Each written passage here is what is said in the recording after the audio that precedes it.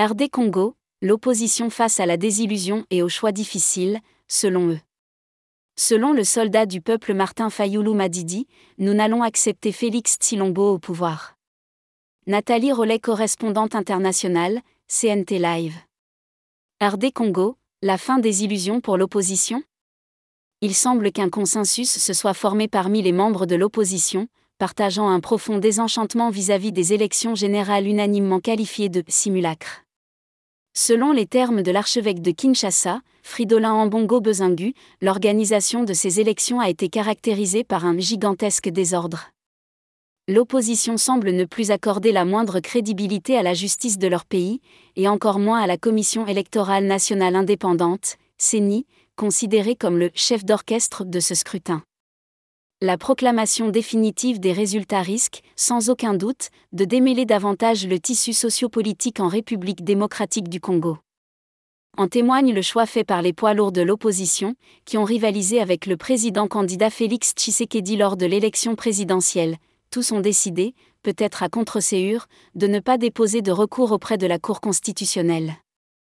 Seul, tel un téméraire ou un passager d'un navire à la dérive jetant une bouteille à la mer, le candidat classé dernier à la présidentielle par la CENI, l'avocat, professeur et pasteur Theodore Ngoyi, a déposé un recours dans les derniers instants du délai de 2 jours imposé.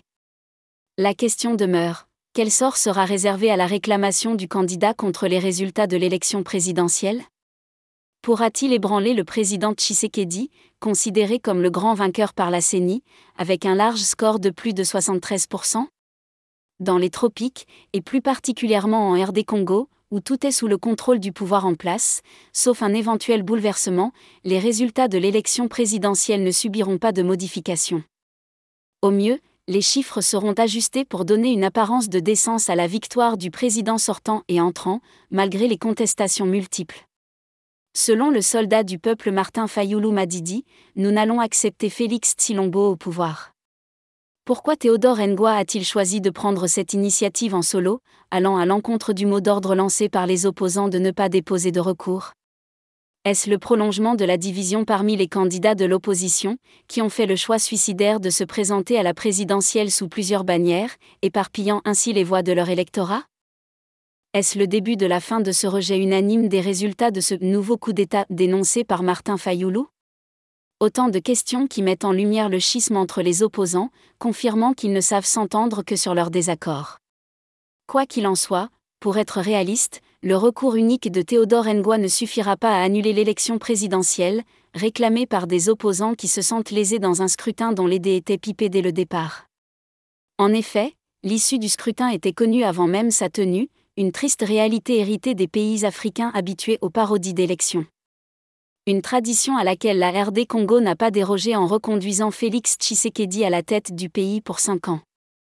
La question demeure, où seront réglés les différends électoraux si les candidats déçus tournent le dos à la justice ? La rue reprendra-t-elle le pouvoir, confrontant des manifestants désarmés aux forces de l'ordre suréquipées, créant ainsi une tension similaire à celle contre le M23 ?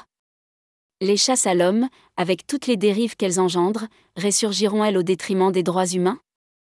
Bienvenue en RD Congo, terre de toutes les incertitudes. Nathalie Rolley, correspondante internationale, CNT Live. Éditorial, Inno. Merci à tous nos abonnés, n'oubliez pas de télécharger l'application CNT Live, et n'oubliez pas surtout de partager.